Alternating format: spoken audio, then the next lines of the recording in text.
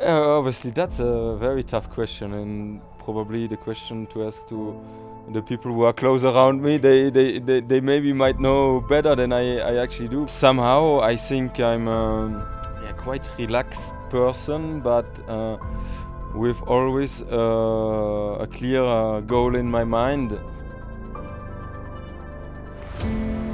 And he's always asking, he knows more behind the scenes stuff than I do.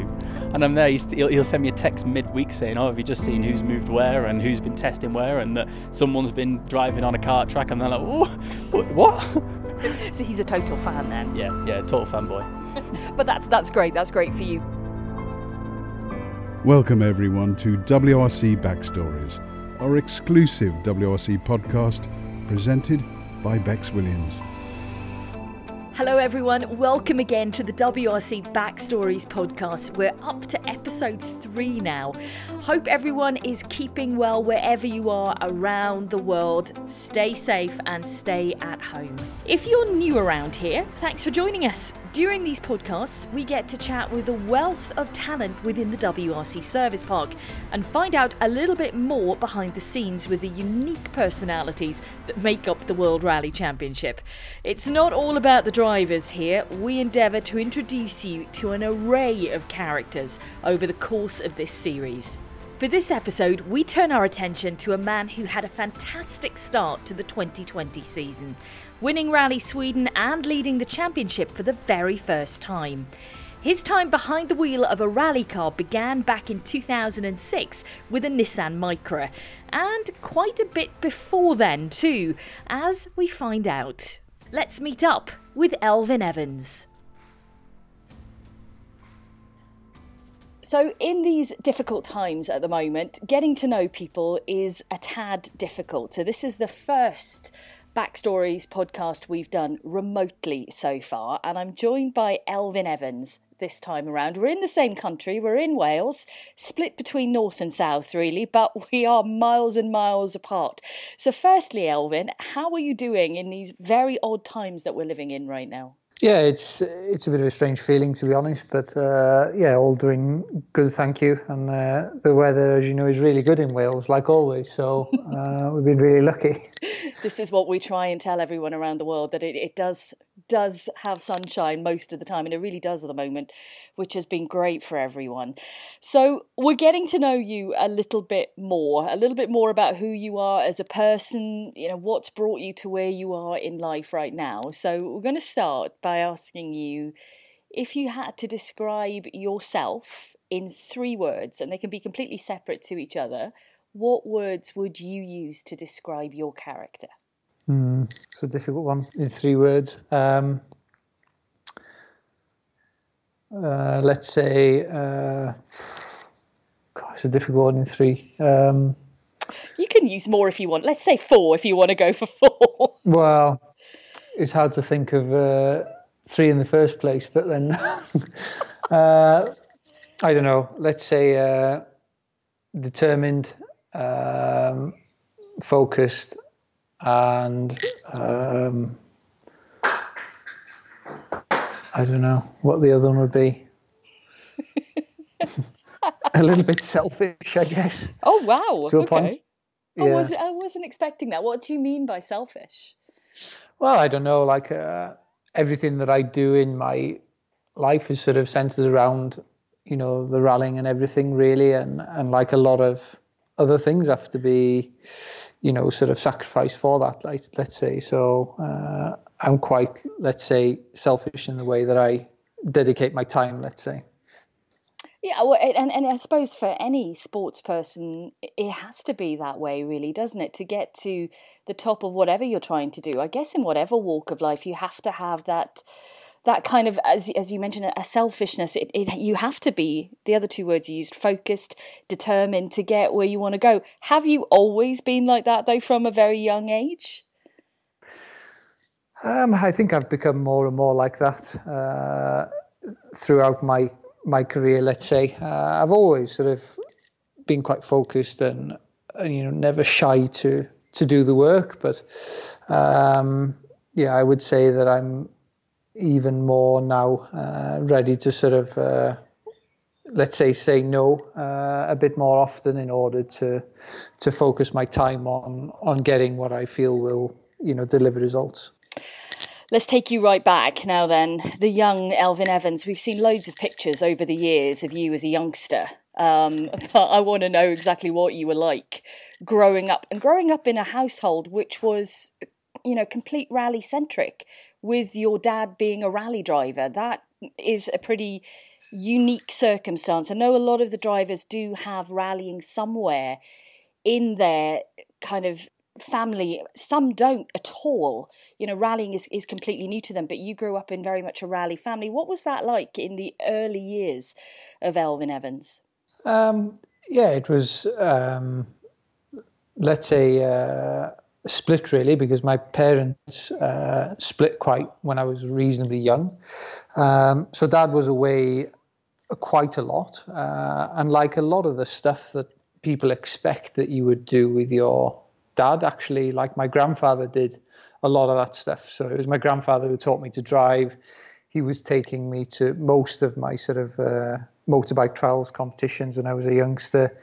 And then I spent, sort of a lot of my time with, living with my mum, I guess. And my dad was actually away quite a lot. So yeah, it was, let's say I did go away on the rallies with my uncle and auntie, in sort of from about sort of 5 or 6 years upwards. So yeah, it was all okay really, but let's say it wasn't rally mad like maybe people would imagine. Yeah. So you mentioned going with your grandfather. So it was 2 wheels for you first then, rather than 4. Obviously he taught you to drive, but you mentioned motorbike trials. Yeah, I think it was just, what I was sort of into at the time. My uncle had a farm, so I would spend actually quite a lot of time on my grandfather. And he was always a sort of hands-on person. He was part of the family dealership, obviously before my father took it over. So he was a mechanic. He was always very hands-on. And I spent a lot of time with him doing a lot of tinkering about and building stuff, and also a lot of motorbike trials and that sort of stuff. So it was a very sort of outdoorsy life, a lot of bikes as well, like push bikes. So yeah, just very generally outdoorsy and hands-on, I would say.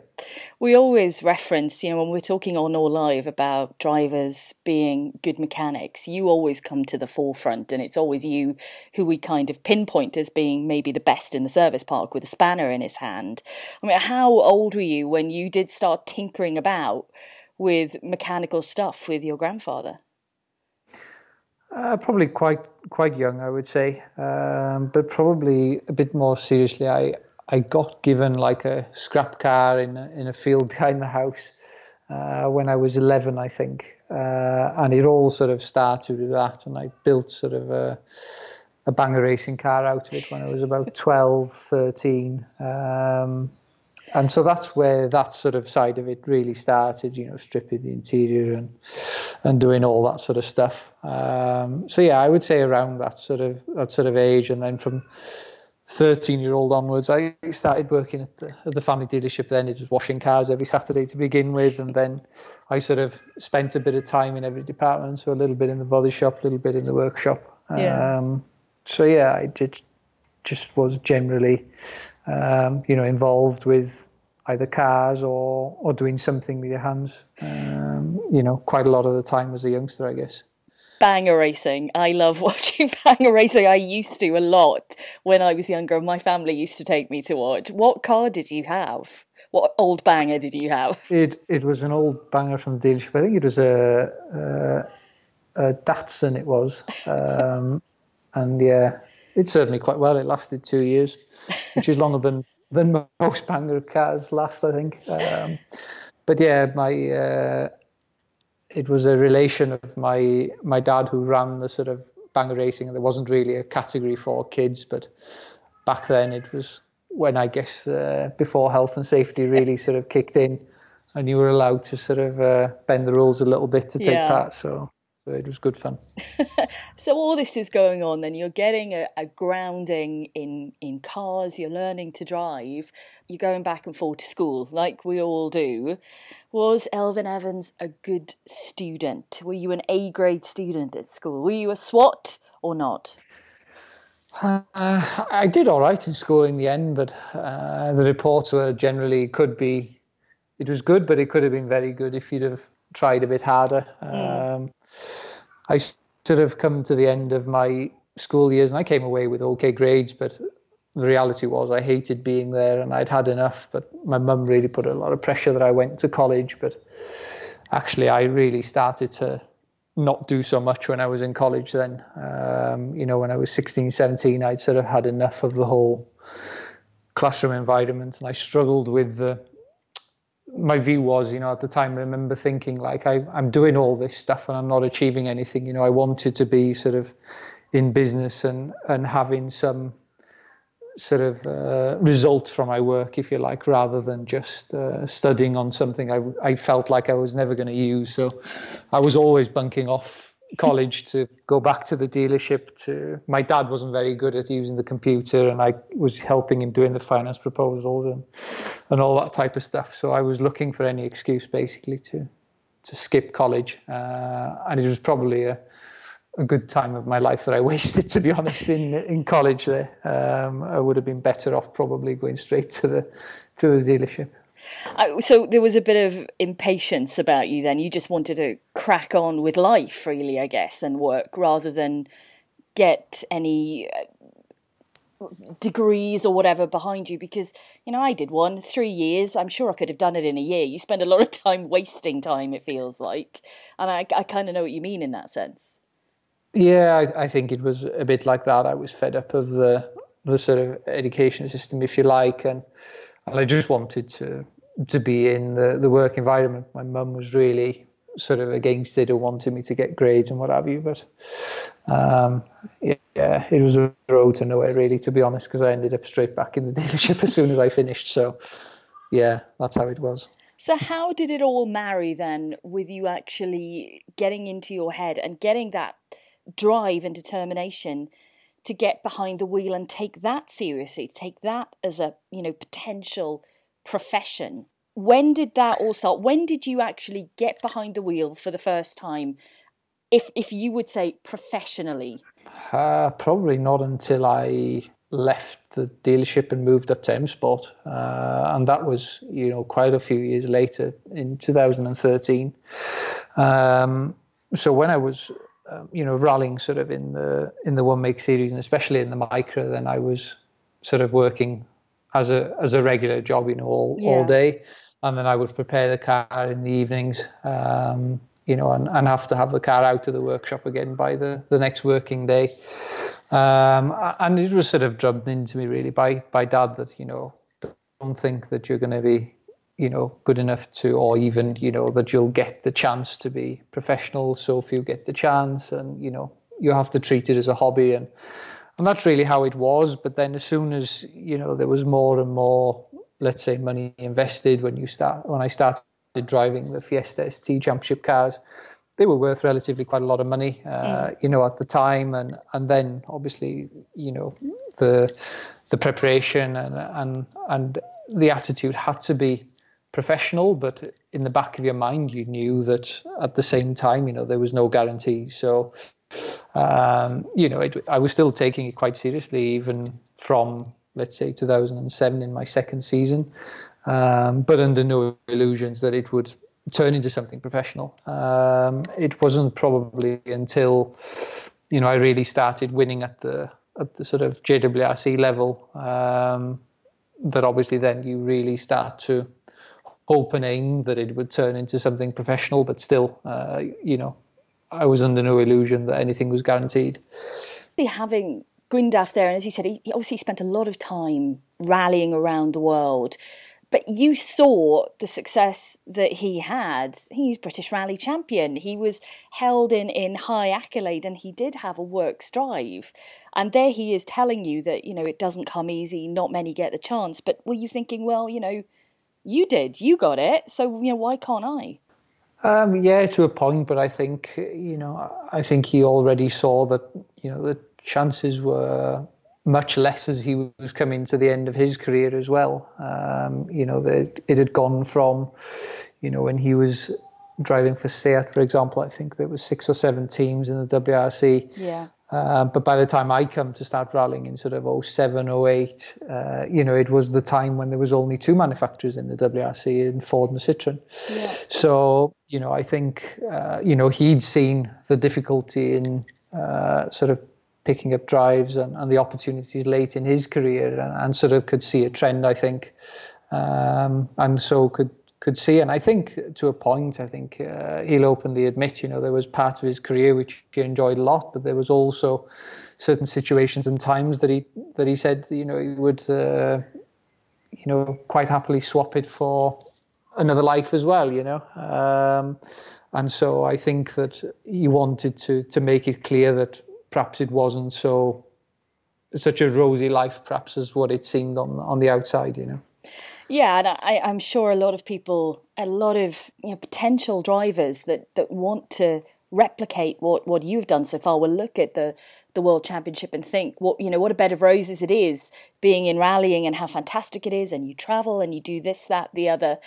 But it can be a difficult life, and as you said at the start, you have to sacrifice things along the way to get what you want. Yeah, for sure. And even when you are there, I can relate to what my dad said in a way. Now looking back, there was years and times where, you would wake up and think, oh, do I really want to be here under this pressure? And especially when things aren't going well, but I sort of managed to turn that around a little bit. And obviously what drives your happiness or whatever it is in the sport normally is success, to be honest, and the better that you're doing and with better results, you tend to enjoy it more, and it's a fine balance, but it can be a sort of not so easy environment with the pressure and everything when the results aren't coming in, of course.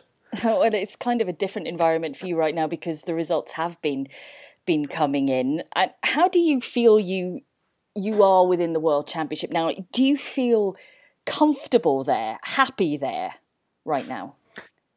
Yeah, definitely very happy at the moment. Probably sort of one of the, let's say, the times that have given me, most satisfaction from the sport has been in the last sort of 18 months or so. I think the buzz you get from regularly winning stages and being sort of knocking on the door on that top 3, then you really start to, it really starts to relieve some pressure on one sense, but then you also enjoy it a lot more. So on that basis, then, I'm enjoying my time in the sport at the minute. That is good to hear. It is good to hear. Now, obviously, you have your sporting life, which, we know a lot of, and we'll come back to that, but you obviously have your home life as well. And I can't help but hear in the background, little voices. You became a father 2 years ago, or almost 2 years ago now, I guess, is it? It's coming, almost 2 years. Almost 2 years, and it's a massive thing for anyone. To have a child, but you managed to have 2 twins in one go, so double trouble. That must have changed life completely for you and Donna. Let's say there's not much relaxing time now. Life is fairly busy all the time, but obviously now that it's like this, you wouldn't change it for the world neither. So it's been something new for sure, but like I say, it's something I really enjoy, and obviously it's a different dimension when you come home now to perhaps what it was before. I bet it is. So, are you the fun dad? Because obviously you're away a lot. So when you come back, are you the fun character? Are you, the good cop to Donna's bad cop, maybe? Not so much, actually. She tends to let them get away with murder, and I'm the one that's normally the bad guy that has to try and keep them a little bit in line. But no, it's quite good fun. Yeah, I can imagine it is really good fun. Moving forward in terms of, what you want in life and what you want to achieve, you're on, it seems before all of this happened and rallies were postponed, a great golden path this year. It was a major change to take in your career, to change teams, because as you mentioned, you've been with M Sport for such a long time. Tell me about the process behind the change to Toyota. Did you feel pressure to move? Did you want to move? How difficult was a decision to make? It was a tough decision, obviously. When you have been with that same team, the one that gave you the break initially, and you've sort of, I lived up there for 3 years. So obviously I felt an element of loyalty to M Sport. But at the same time, you have to weigh up your options and try to, look at it in terms of a business decision, I guess, and the business we're in is the business to try and win. And ultimately, we know that Toyota, are fully behind the program.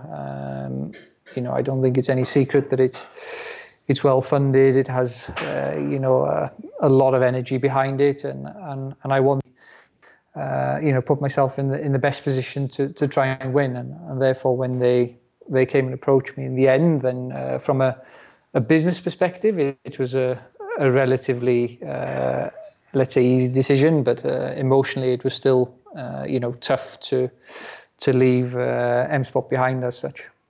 Take everything away then. Take the rallying away.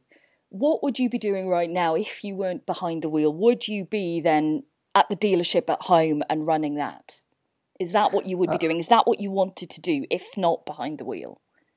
That was the plan. I was obviously very much working at the dealership until I came to the point where I left to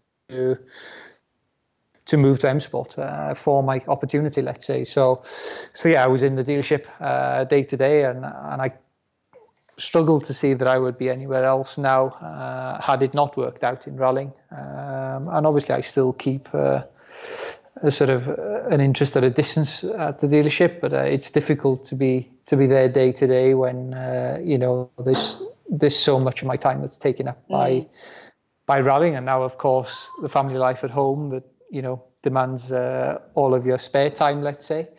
So yeah, the dealership, my dad's having it pretty hard, to be honest, obviously having to run the ship more or less single-handedly now.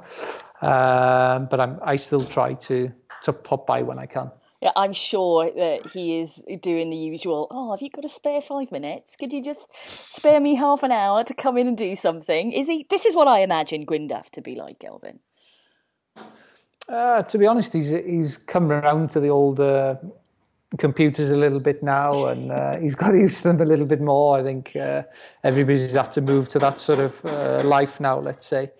So yeah, he's managing even a little bit better, I would say, than when I was there in and out of school. And I guess he knows to a point as well that I have to focus and give the time to make the most out of the opportunities I have in rallying. I think that's been clear as well, in the last few years, and obviously he's therefore not putting so much pressure for me to spend my time at the dealership. He understands that, all my energy needs to go to the rallying for now.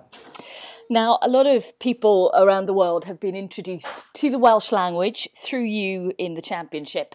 Introduced to Wales, obviously, with Wales Rally GB, but there's a lot of Welsh, it seems, on the WRC. Now, you speak fluent Welsh, which is something you rub into my face very often because I can't speak Welsh, even though I am Welsh. Tell me, was Welsh your first language growing up? Is that the language you learnt first? Yeah, so the language at home with my parents will still be in Welsh, and it's as well for my kids now. Then, to be honest, I want a lot of their education to be in English in a way, because I think, if you want to move forward in any form of role in engineering or anything that you want to travel, I think ultimately English is the language of the world almost now. But, first of all, I want them to communicate in Welsh, and that's how we will communicate at home. But I still think it's important to have a balance of both. Yeah, absolutely it is. I wish I'd learnt at a young age, because it's such a difficult language to try and pick up now. Let me tell you, a really difficult language, but it's really important to have that here. Coming back to the World Championship, coming back to you in the World Championship and within the service park, there's a lot of, obviously, friendships, rivalries that also build up over the years. Would you say you've built strong friendships in the service park?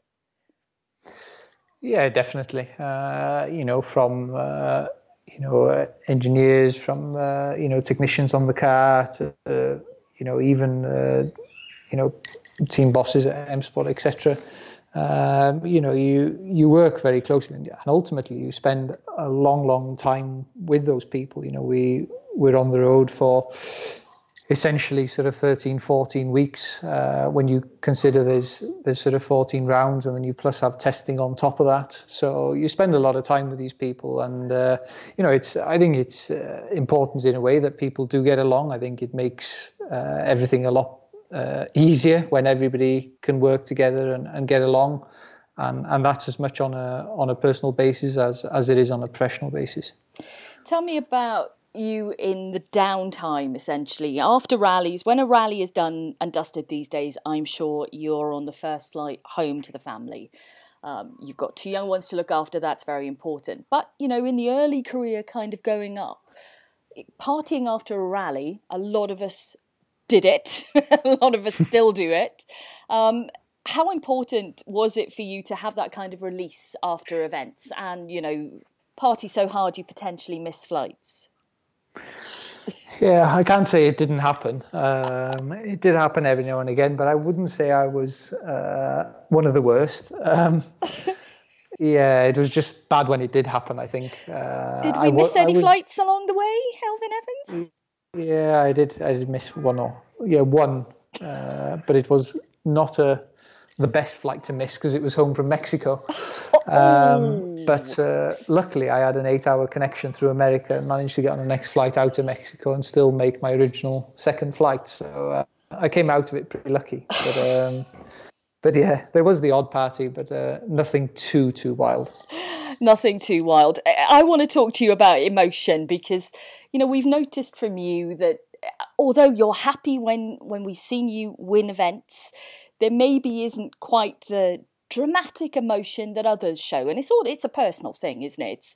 It's who you are at the end of the day. Do you feel sometimes that you hide the joy that you're feeling when you win an event, when success comes your way? Or is that just your character that you don't want to show too much, or you don't feel that exuberation to, scream at the top of your lungs on top of a car or cry, for example?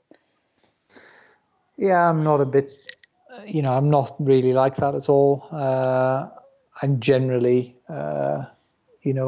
almost horizontal, they say at home, but, I'm just, don't show generally too much emotion in anything that I do. To be honest, I'm just like that. So, I guess that it's funny in a way when it's done. It's almost like a bit of a flat feeling for me. The joy I get is during, when you come to the end of the stage and you win stages. That for me is the best feeling, let's say. When you've crossed the finish line, it's almost more like a tick in the box for me. So yeah, I get, like I've said many times, the majority of my enjoyment comes from the driving itself. Yeah. And obviously the aim for every single driver out there is to be champion, which, we've seen Sébastien Ogier, Sébastien Loeb, now Ott Tänak in more recent years achieve. It's a special thing to be able to do. And will that just be a tick in the box, or will that be something else for you? I don't know. We worry about it when it happens. Yeah, I mean, obviously, I haven't given that too much thought. Of course, that's what you aim towards and that's what you work towards. But in reality, we've been, a decent step away from being serious title contenders, and so it's important for me to just get my head down and focus on rally by rally and not get too carried away about any pipe dream for becoming champion until you can seriously start to win multiple events. So we just need to focus on what we can control now, and the rest will have to just fall into place later. And of course, right now you are at home. So tell me, is Elfyn Evans any good in the kitchen? Are you cooking up a feast for the family every night, or is that not your ballpark at all? I wouldn't be inviting people round for a big dinner party, but let's say if I want to eat, then I have to cook. So I get by. It's a bit like that. Is there a staple dish? Is there like a fallback that you go, right, I'll just make this tonight for everyone and they'll be happy with that? Not really. To be honest, not the most creative. We tend to eat the same things week in, week out. So it's like on a rotation of like 5 or 6 different meals a week and just keep having it every week. It's a bit boring really, but at least it's safe and you're not going to end up with something that's inedible. The safe bet, absolutely what I like. So how are you keeping your time occupied at the moment? Because everyone around the world is going through the same thing, restricted with what we can do right now in terms of, going out anywhere, everything's closed. How are you keeping yourself active? How are you keeping yourself fit, for one? What are you up to? Yeah, I think we're very lucky that I live in, the parallel world that we do. Obviously in the UK, we're allowed out for one form of exercise a day, and where I am here is pretty remote, so there's a lot of possibilities for running and cycling anyway. I do a lot of mountain biking already anyway, but I have a lot of options from the front door, so I've been getting out on the bike quite a lot, making the most of the weather, doing quite a lot of running, and then obviously I can still manage to do the other gym-based stuff that I need to do with a bit of free weights and stuff here anyway. So I would say that actually the fitness side is going pretty okay, because the big challenge for us normally with the fitness side is the travel that gets in the way, and that the rally weeks are quite long and intense, and it's difficult to fit any training in that time. So actually at the moment it's been good for the training because we have all this time available at home, so it's actually been really good for that. Talk to me about the Welsh Mafia, because you're surrounded by incredible people within Wales who, have been alongside you in the car or helped guide you in some way. Howard Davies is a larger-than-life character in rally, and if you don't know Howard Davies, anyone out there, then you just need to Google him, and you will certainly see him. There's Howard Davies, Phil Mills, Phil Pugh, a lot of people who are here at home, really, who you've had as a resource in a way. How much have the Welsh Mafia strengthened you, do you feel, as a competitor? Yeah, I've been really lucky to have, a lot of, let's say, people that have been successful in the past, sort of all around my sort of home area. And Howard and Phil Mills, Phil Pugh, obviously they're all sort of within half an hour's drive, and they've all in their own way sort of contributed a part to my career, if you like. Phil Pugh obviously sat with me during the academy years, and then I have Andrew Edwards as well, who sat with me in my early career, who's now doing my gravel crew. Yeah. So there's a lot of people who are sort of still involved in rallying in Mid Wales, and obviously a lot of them have been very successful in the past. So it's good to have a network of people like that around you that you can always sort of rely on, let's say, for help and obviously for guidance as well. Yeah, it certainly is. It's always good to have people around who you can call on. I remember you telling me a story once. We were talking about bush mechanics and how, trying to fix your car using whatever you have out in the wild. You were telling me a story about you and Phil, I believe, in Greece, trying to get your car back to service. Was it Greece? Acropolis Rally? Yeah, it was Greece. Yeah. We managed to hit the bottom of the car, obviously, grease was particularly rough for a little R2 car, and we managed to sort of squash the exhaust and bend the exhaust up, sort of into the floor, and it sort of sat above the fuel tank. And on the R2, it was sort of a Kevlar guard that went round the bottom half of the tank. But this exhaust had managed to sort of wedge itself right on the top of the guard, and it was sat on the plastic fuel tank. And what essentially happened was the exhaust had melted the plastic fuel tank, and we'd stopped for refuel. And of course, when the fuel tank was full, then it was dripping fuel onto this exhaust. And we had something like 120k road section back to, I think it was Loutraki, where the service park was. Yeah. And Phil sort of assured me, if we keep going, keep airflow underneath the car, then it should be okay. So just keep going, don't rev the engine too much, just keep a steady speed and we should be okay. But we were sort of halfway on this 120k road section. We both were sort of deliberating, I don't think I'm going to make it all the way back without stopping for a pee.